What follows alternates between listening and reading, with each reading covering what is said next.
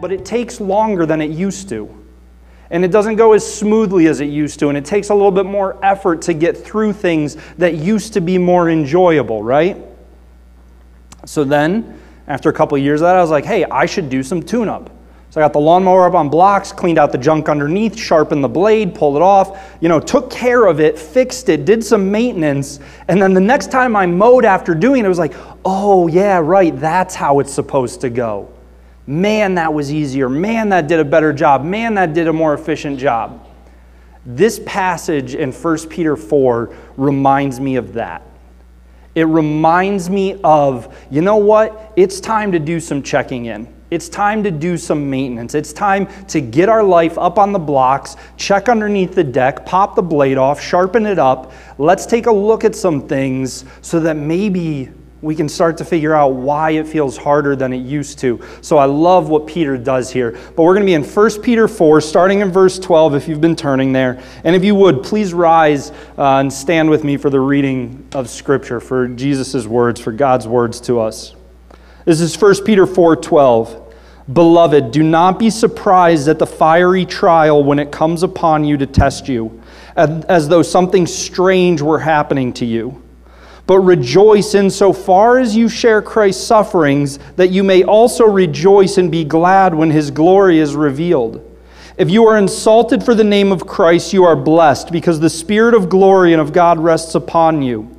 But let none of you suffer as a murderer or a thief or an evildoer or as a meddler. Yet if anyone suffers as a Christian, let him not be ashamed, but let him glorify God in that name. For it is time for judgment to begin at the household of God, and if it begins with us, what will be the outcome for those who do not obey the gospel of God? And if the righteous is scarcely saved, what will become of the ungodly and the sinner? Therefore, let those who suffer according to God's will entrust their souls to a faithful Creator while doing good. Please join me in prayer. Lord, we thank you for your word. We thank you that it is sharp and active. And so, God, we ask that this morning you would wield your word as only you can. Pierce to our hearts, God. We do not need me up here. We need you. We need to learn from you. It is your authority, your word, your power that sets people free. And so we surrender to that. Would you lead us, God, in this time? As we continue to worship by opening your word, may it be pleasing to you. May this be worthy of your name. May this be edifying for your bride, the church. It's in Jesus' name we pray. Amen. You can be seated. So what we see here in 1 Peter 4, 12 through 19, if you'll recall, the theme of this letter is victory even in the midst of trials. Victory even when everything's going wrong. And just a reminder, things are going way wrong, or way more wrong for the church back then than they are for the church today. And so Peter is writing these group of believers facing this persecution, and he's talking about victory. And here in verses 12 through 19, you really see some specific mindsets, attitudes, and behaviors of victorious people. One of my favorite adults who influenced me in life was my high school soccer coach. And he set such a high standard, and I loved it. And one thing he would always say at the start of every preseason as we were getting ready for the year is he would say, look, I can't win the game for you. I can lay out the behavior of teams that win games, and then it's up to you if you want to rise to that behavior. Peter here in verses 12 through 19 lays out the behavior and the mindset and the attitude of victorious people. And so we have to be willing as we engage with God's word to ask, am I willing to rise to meet this standard laid out in Scripture? Because what we see in 1 Peter 4, 12 through 19 is that he calls us to several very essential things. And the first thing that Peter calls believers to, the first thing that Peter says believers have to have is we have to have properly informed understanding. We have to have biblical literacy. Beloved, do not be surprised at the fiery trial when it comes upon you to test you as though something strange were happening to you. I mean, consider when we react to situations, is it with shock Well, how could this happen to me? Surely I don't deserve this. How could this happen in this town? How could this happen in this county? How could this happen in this country? We're better than... Why? What makes you and I any different than the believers throughout the ages? I mean, do you realize how many countries today what we are currently doing is illegal? And we want to pity ourselves here? Why? Are we shocked by what we're going through? Do we have a properly formed understanding? Do we have biblical literacy? 1 Peter 1:6, a verse we already looked at in this sermon series. In this you rejoice, though now for a little while, if necessary, you have been grieved by various trials. A few weeks ago, when Joe was preaching on 1 Peter 4, 1 through 6, he referenced Matthew 10, 16 through 25, where Jesus point blank tells his disciples, hey, you will definitely be persecuted. John 15, 18 through 20, another instance where Jesus is speaking about this. And he says, if the world hates you, know that it has hated me before it hated you. If you were of the world would love you as its own. But because you are not of the world, but I chose you out of the world, therefore the world hates you. Remember the word that I said to you, a servant is not greater than his master. If they persecuted me, they will also persecute you. If they kept my word, they will also keep yours. Romans 8, 16 and 17, the Spirit himself bears witness with our spirit that we are children of God, and if children, then heirs, heirs of God and fellow heirs with Christ, provided we suffer with him in order that we may also be glorified with him. You have Philippians 3, 8 through 11. If I can grab the right bookmark. I promise you this verse is in there. Philippians 3, 8 through 11. Indeed, I count everything as loss because of the surpassing worth of knowing Christ Jesus my Lord.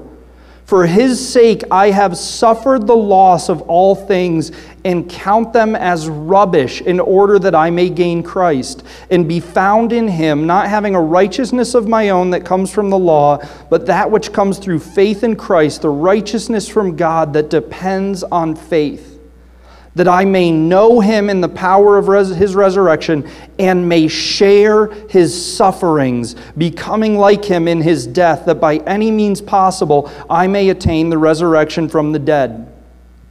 And then maybe most simply put, 2 Timothy 3:12. Indeed, all who desire to live a godly life in Christ Jesus will be persecuted. So is it possible that when we are shocked by suffering, when we are shocked by a rejection by the world, when we are shocked by difficulty, maybe we need to look under the hood and see where our biblical understanding is? Maybe we've been avoiding the passages that don't make us feel warm and fuzzy. I mean, what did Job say to his wife in the midst of his suffering? He said, wait, are we only supposed to accept good from God and not struggle, not hardship? I mean, God, look, I like the verses that promise me good things. I want those. The stuff that talks about hardship, no, that's for other people. That's a pretty selfish interpretation of Scripture. That's a pretty selfish approach to Scripture. And so as we're doing examination of ourselves, as we're considering how we respond to the world around us, as we consider how we respond to our own relationships, and I'm not talking about, this doesn't lessen the pain of it, this doesn't lessen the weight of it, but I'm saying, are we surprised by it? What's he say in 1 Peter 4? He says, don't be surprised as though something strange were happening to you. I mean, do we really think we're the first Christians in the history of the world to feel rejected by society? You really think this is new? I think Christians haven't been mocked for their beliefs before? We don't understand. I feel so insulted and made fun of by social media and by pop culture. And you think it's the first time? I mean, you realize that the name Christian, the word Christian, literally was created as an insult by society. Like the governor mocks Paul when he's before him in chains, and he's like, what, are you so quickly going to try and convince me to be a Christian? And Paul responds beautifully. He's like, yeah, not just you, but everybody. So are we shocked that the world wants nothing to do with Jesus or with us? Is it perhaps because our biblical understanding is not where it's meant to be?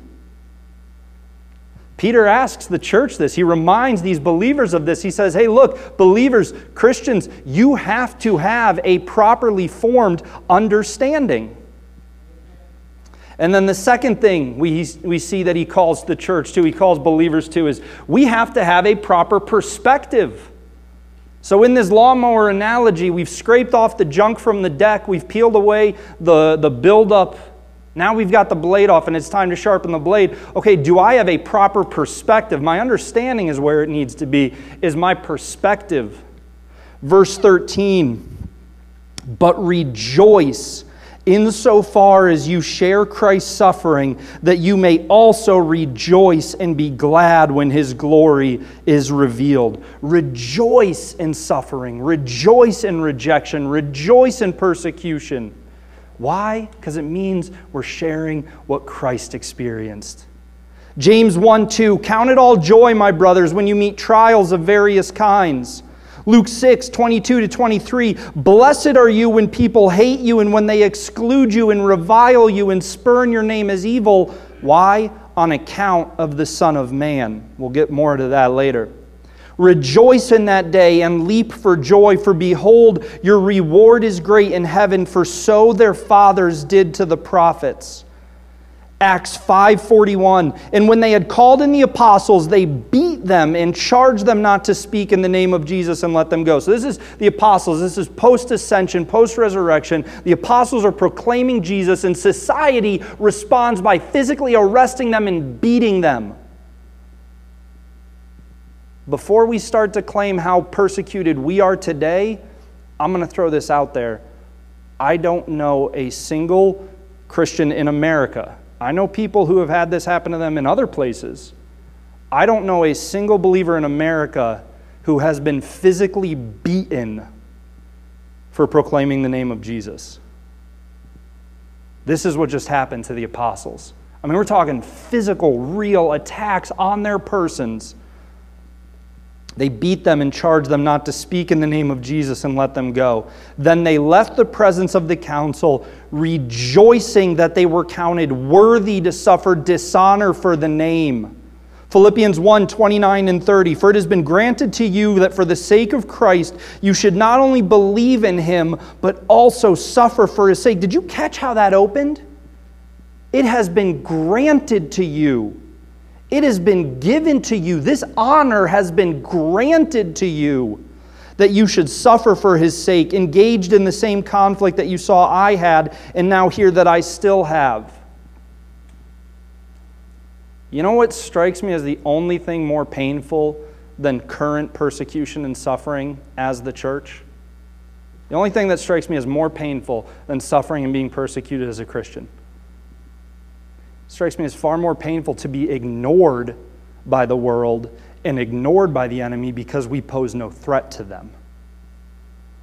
That strikes me as way more painful than whatever persecution and suffering we may undergo today as the church.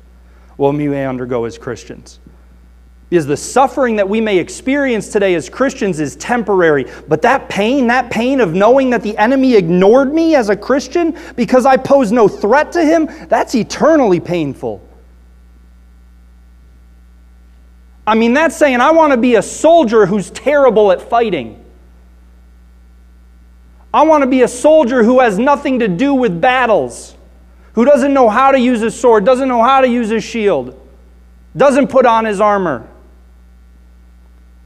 So we have to consider our perspective as Christians. I mean, are we any better than the people who have come before us, the believers who have come before us?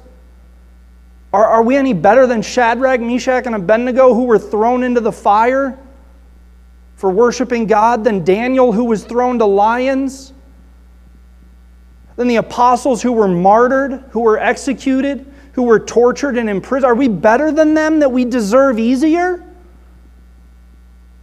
So when we say things like, I don't want this, yes, I get it. We don't want the pain of it.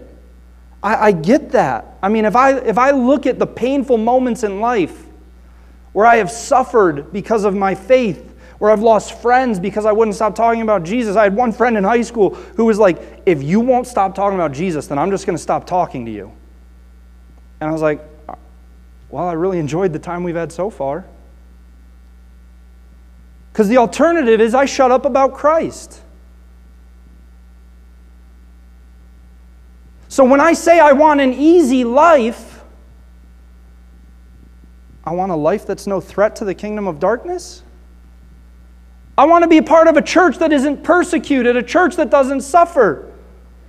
Why? Because we look nothing like Jesus? It strikes me as far more painful to be ignored than to be persecuted. Christian, do we have the right perspective when it comes to what we go through in this life? As we follow the example of Christ, as we follow the example of the church throughout the centuries. And then we see a third thing that Peter calls us to. And this is where it gets personal. Peter calls believers to have proper self-awareness. And so those first two things that we just talked about, a proper biblical understanding, properly informed perspective, a proper perspective, if we are not willing to do self-honest evaluation, we're going to miss those first two. I'm going to tell you that right now. If I am unwilling to look in the mirror and do honest self-reflection, to be self-aware, then I'm going to miss the first two. But he calls believers to this in verses 14 and 15. He says, if you are insulted for the name of Christ, you are blessed because the Spirit of glory and of God rests upon you. If. But let none of you suffer as a murderer or a thief or an evildoer or as a meddler. He's getting at self-reflection. Are you self-aware? Why are you suffering? Well, people treat me badly. Well, why? Do they treat you badly because you look so much like Jesus? Or do they treat you badly because you're rude and impatient? And you're arrogant? I mean, there's a big difference between the two. And this isn't the only place in Scripture we see the importance of self-awareness in the lives of God's people. Psalm 139, 23 and 24. Search me, O God, and know my heart. Try me and know my thoughts, and see if there be any grievous way in me, and lead me in the way everlasting. 1 Corinthians 4:4, Paul writing, he says, for I am not aware of anything against myself, but I am not thereby acquitted. It is the Lord who judges me. See, Paul says, I do self-reflection. I look at myself, I look at my life, I look at my behavior, I look at my speech. I'm not aware of anything that convicts me. But that doesn't mean I'm totally innocent. God is the one who judges. And we see this idea elsewhere as well. Psalm 19, 12 through 13. This is David writing, and he's writing kind of rhetorically. He's writing about himself. So when he refers to his, he's talking about himself. Who can discern his errors? Declare me innocent from hidden faults. Other translations might say, who perceives his unintentional sins? See, he's getting at, we're blind to our own unintentional sins. And I mean, let's think about this. Let's really think about it. Who perceives his own unintentional sins? Fruit of the Spirit is love, joy, peace, patience. So when Mike cuts me off on the road with no turn signal, it's because he's an idiot. When I cut Mike off on the road with no turn signal because I want to get home for kickoff, it's not really kickoff. It's I'm trying to embrace family time and relax.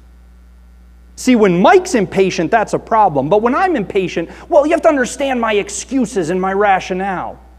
Well, Sam, it's just patient. That's a fruit of the Spirit. Are we going to dismiss it that quickly? When I snap at someone, it's because you have to understand what I'm going through. When I'm rude, when I'm dismissive, you have to understand what I'm going through, and that justifies my behavior. When you do it, that's a problem. We justify our own unintentional sins. David says, Lord, declare me innocent from these. Keep back your servant also from presumptuous sins. Let them not have dominion over me. Are we willing to do honest self-reflection? Are we self-aware? Or do we default to victim? Do we default to their fault, their fault, their fault? Surely I have done nothing to earn this. Search me and know me, God. Reveal my hidden iniquities. And I want to point at something specific he says in there. Because what's he say? He says, let no one suffer as a murderer or a thief. I haven't murdered anyone. I'm doing well. Jesus said, if you have anger in your heart, that's murder. Thief, I haven't broken in and stolen anywhere. Envy, greed, jealousy. Maybe we're not doing as well with these labels as we think. But then he says a meddler. And this is a term that pops up several places in Scripture. And it means someone who intrudes into matters that don't belong to them. This isn't a heroic intervention. This isn't there was a car crash and I jumped in and I saved someone's life. This is a situation that has nothing to do with me, that I have no business in, and I'm going to arrogantly insert myself into it. I'm going to obnoxiously insert myself into it. I'm going to gossip and insert myself in, for whatever the motivation is. A meddler is someone who puts themselves where they have no business being. 1 Thessalonians 4:11, aspire to live quietly and to mind your own affairs, and to work with your hands as we instructed you. 2 Thessalonians 3:11, for we hear that some among you walk in idleness, not busy at work, but busy bodies. It's the same root, busybodies and meddler. And it's the idea of someone who is so fixated on others' behavior that they neglect their own. That they are way more concerned with I'm way more concerned with what Steve is doing than with what I'm doing. I've said this before, I'll say it again. If the church were half as concerned with the church looking like Jesus as we were with the world around us looking like Jesus, we would be in a radically different place. If the church were half as concerned with conforming ourselves to the standard of Christ as trying to force unbelievers to conform to Christ, we would be in a radically different place. Man, church, are we self-aware? Are we more concerned with everybody else's behavior than with our own? Well, I just want to make sure Joe is doing it. No, man. Let Joe worry about Joe. Sam, are you doing what you're called to do? If we're suffering as a meddler, if I'm suffering because I'm meddling in Joe's life, that's on me. That's not how I'm supposed to suffer. I'm supposed to suffer. I'm supposed to be persecuted. I'm supposed to be rejected and mocked and scorned and reviled and insulted because I look like Jesus. Are we willing to look in the mirror and say, do I look enough like Jesus that the world rejects me? This is what Peter calls the church to, what he calls believers to. Anybody know Cinderella? Disney movie Cinderella? Fairy godmother, Alakazam, Mixagaboo, all that? What's she say in the song? She says, put them together and what do you got? So bippity boppity boo. Peter does not say bippity boppity boo. But as we go through Scripture, we do see Peter build these things together. So put them together and what do you got? Put together biblical literacy. Put together a properly informed understanding. Put together a proper perspective. Add in self-awareness. And what does it build to? What does Peter conclude with? Yet if anyone suffers as a Christian, let him not be ashamed, but let him glorify God in that name. So believers with proper biblical literacy, with a properly informed understanding, believers with a proper perspective, believers with proper self-awareness will be believers who glorify God in everything, who seek to glorify God in everything. And we have to understand that word, glorify God. Because does that just mean sing praises? What does it mean to glorify God? Well, what that word means properly, what that word properly means is to ascribe weight by recognizing real substance. What that means in common language, like we actually talk, is it means recognizing and responding to God based on who He really is and what He's done. Glorifying God is a life of proper response to who He is and what He's done. And when you see this word pop up in Scripture, you see these things. Listen to all of these. Matthew 15:31. So the crowd wondered when they saw the mute speaking, the crippled healthy, the lame walking, and the blind seeing, and they glorified the God of Israel. Mark 2:12, the paralyzed man. And he rose and immediately picked up his bed and went out before them all, so that they were amazed and glorified God, saying, we never saw anything like this. Luke 2:20, the birth of Jesus, and the shepherds returned, glorifying and praising God for all they had heard and seen as it had been told them. Luke 13, a woman who has been physically crippled for 18 years, and Jesus laid his hands on her, and immediately she was made straight, and she glorified God. Luke 17:15, where Jesus heals 10 lepers, then one of them, when he saw that he was healed, turned back, praising God with a loud voice. Luke 23:47, now when the centurion saw what had taken place, the death of Christ, he praised God, saying, certainly this man was innocent. Acts 11:18, this is after Peter explains to the rest of the church that the Gentiles are offered salvation through Jesus. The people who had previously been rejected as unclean, has nothing to do with God. Peter explains to them, no, God told me that salvation is for them. Acts 11:18, when they heard these things, they fell silent, and they glorified God, saying, then to the Gentiles also God has granted repentance that leads to life. This is Acts 13, starting in verse 44. The next Sabbath, almost the whole city gathered to hear the words of the Lord. But when the Jews saw the crowds, they were filled with jealousy and began to contradict what was spoken by Paul, reviling him. We've looked at that word reviling in 1 Peter. It's not new when the church today gets reviled.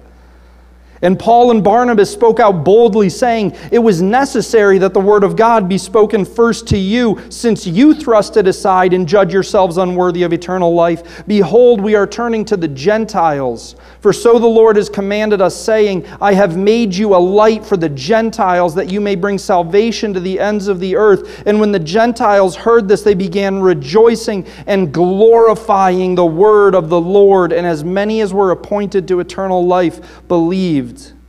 1 Peter 4:11 that we just looked at last week. Whoever speaks is one who speaks oracles of God. Whoever serves is one who serves by the strength that God supplies, in order that in everything God may be glorified through Jesus Christ. To him belong glory and dominion forever and ever. Revelation 15:1-4. Then I saw another sign in heaven, great and amazing, 7 angels with 7 plagues, which are the last, for with them the wrath of God is finished. And I saw what appeared to be a sea of glass mingled with fire, and also those who had conquered the beast and its image and the number of its name, standing beside the sea of glass with harps of God in their hands. And they sing the song of Moses, the servant of God, and the song of the Lamb, saying, great and amazing are your deeds, O Lord God the Almighty. Just and true are your ways, O King of the nations. Who will not fear, O Lord, and glorify your name? For you alone are holy. All nations will come and worship you, for your righteous acts have been revealed. Glorify God if we suffer as a Christian. I said a moment ago, Christian used to be an insult. And Peter is writing to the church and he's saying, no, it's an honor. You're going to suffer in that name? Man, count it praise that you are worthy, that you have been given the right to be called Christian. That God looked at you and said, I give you the right to be called Christian and to suffer as such. Rejoice in that. Glorify me in that. So when suffering happens, do we look at it and realize what has been done for us because of who God is, and do we praise Him as such? Do we give ourselves to Him as such? He goes on and he gives 2 very specific examples of this. Glorify God by trusting Him and doing as He commands. Verse 19. He says, therefore let those who suffer according to God's will entrust their souls to a faithful Creator while doing good. 1 Peter 2:23, when Jesus was reviled, he did not revile in return. When he suffered, he did not threaten, but continued entrusting himself to him who judges justly. Just like everything, Jesus modeled this for us. That word entrust is a bank deposit. This is where this belongs for it to be best. Do we entrust ourselves to God? Do we say, you're sovereign, you're good, no matter what circumstances are going on, no matter what suffering I'm going through, no matter what persecution I may be facing at the hands of friends, at the hands of family, coworkers, bosses, whatever. They can mock me, they can insult me, they can reject me. God, I trust myself to you. Because your goodness is not in any way, shape, or form diminished but by what I'm experiencing. Let those who suffer according to his will entrust their souls to him. How did 1 Peter open? Let's go all the way back to the beginning. To those who are elect exiles according to the will of the Father. And we looked at the sovereignty of God is unchanged by whatever negative circumstance we're in. Doesn't make it any less painful, but in a way it does. Because we understand there's purpose to it. We understand that it's an honor to get a chance to look like Jesus. So I'm going through something that is emotionally heavy. I'm going through something that hurts, that causes me to weep, that causes anguish. Man, I get a chance to be like Jesus. I get a chance to be like Christ. I get the honor of suffering for the name of Christ. And then he concludes with, do good. Entrust yourself to God and do good. Our behavior is not dictated by external circumstances. My response to life, my approach to life is set by God, not by the world around me. I mean, we see this really kind of summed up in 2 Timothy 1. 2 Timothy 1, 8 through 14. Therefore, do not be ashamed of the testimony about our Lord, nor of me his prisoner, but share in suffering for the gospel by the power of God who saved us and called us to a holy calling. Not because of our works, but because of his own purpose and grace, which he gave us in Christ Jesus before the ages began, and which now has been manifested through the appearing of our Savior Christ Jesus, who abolished death and brought life and immortality to light through the gospel, for which I was appointed as a preacher and apostle and teacher, which is why I suffer as I do. But I am not ashamed, for I know whom I have believed, and I am convinced that he is able to guard until that day what has been entrusted to me. Follow the pattern of the sound words that you have heard from me in the faith and love that are in Christ Jesus. By the Holy Spirit who dwells within us, guard the good deposit entrusted to you. This is what Peter's getting at. It's like, don't be surprised. It's going to happen. It's not going to be easy, and that's a good thing. That's an honor. That's a privilege. That's a reward. In Hebrews it talks about that no child while being disciplined thinks the discipline enjoyable in the moment, but looking back realizes that it was for a purpose. It's the same thing with the church today. I mean, if we want to look like Christ, this is part of it. This is what Peter calls believers to. It's what we are called to today. So this week, as we consider these things, read Daniel 3. Read Matthew 6, which was used in the opening call to worship. Read John 14 and read Romans 15. Look for these themes. Look for these lessons. Look for these reminders of God's goodness no matter what. Of the call on our lives no matter what. Of who God is and what he has done for us so that our lives might properly reflect the weight of that real substance. That our lives might be an appropriate response of outpouring of praise in light of Jesus who died for us. This is a church that glorifies God. Let us be that church. Apply the Acts model to these passages. How do they lead you to adore God, to praise God? How do they lead you to confess to God? How do they lead you to thank God? How do they lead you to make requests of God? And then the imitate Jesus part of this passage. And what's Paul say? Imitate me as I imitate Christ. The call in the Christian's life, 1 Thessalonians 4:3. God's will is your sanctification, is our imitation, our conformity to the person of Christ.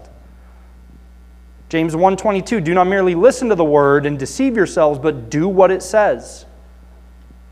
Please don't tell me great message if you have no intention of taking it with you 10 minutes from now.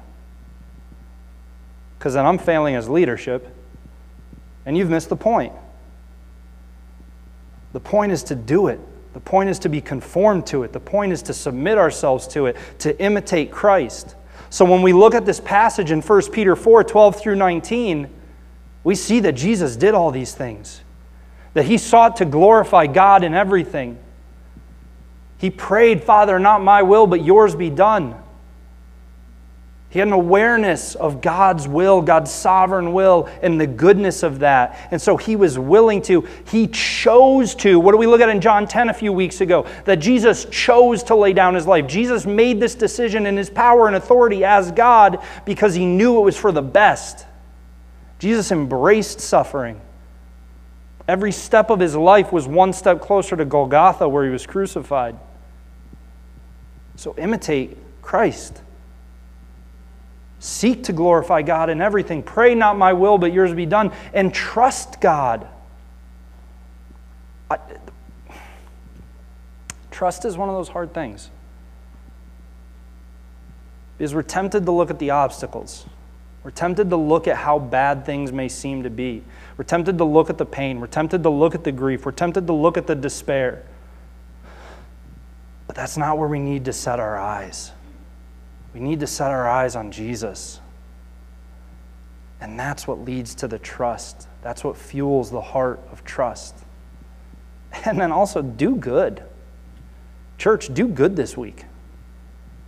Look like Jesus this week. Treat your coworkers like Jesus would. Treat your neighbors like Jesus would. Your family members, the strangers you encounter in the parking lot. Do good to them. This is what the church is called to. And more than that, this is what the church has been granted. This is the honor and privilege that God has extended to his bride, is to look like Christ, to imitate Christ, in order that he may be glorified. May that be the cry of our hearts this week. Please join me in prayer. Lord, thank you for this right. Thank you for the privilege that it may be when we are insulted or mocked or rejected. Father, forgive us for when our perspective is, woe is me, pity me, feel bad for me. Forgive us for that grievous error in our mindset. For when it's painful, and Lord, it is painful at times, for the nights of tears, the days of tears, the days of numbness, for the times of grief and despondency, Lord, remind us of how good you are in those moments. For when the hurt comes, Lord, we don't belittle that. We just ask that in those times you envelop us and remind us that you are conforming us to be like Christ. And so may we be comforted by that in those times of pain. We trust you, Lord. We trust you. We want our behavior to reflect that we trust you. God, make us like Jesus. Make Community Bible Church like Jesus. Thank you for the right to do so. It's in Jesus' name we pray. Amen. Everyone, Pastor Sam here. Thanks for joining us for a Sunday sermon.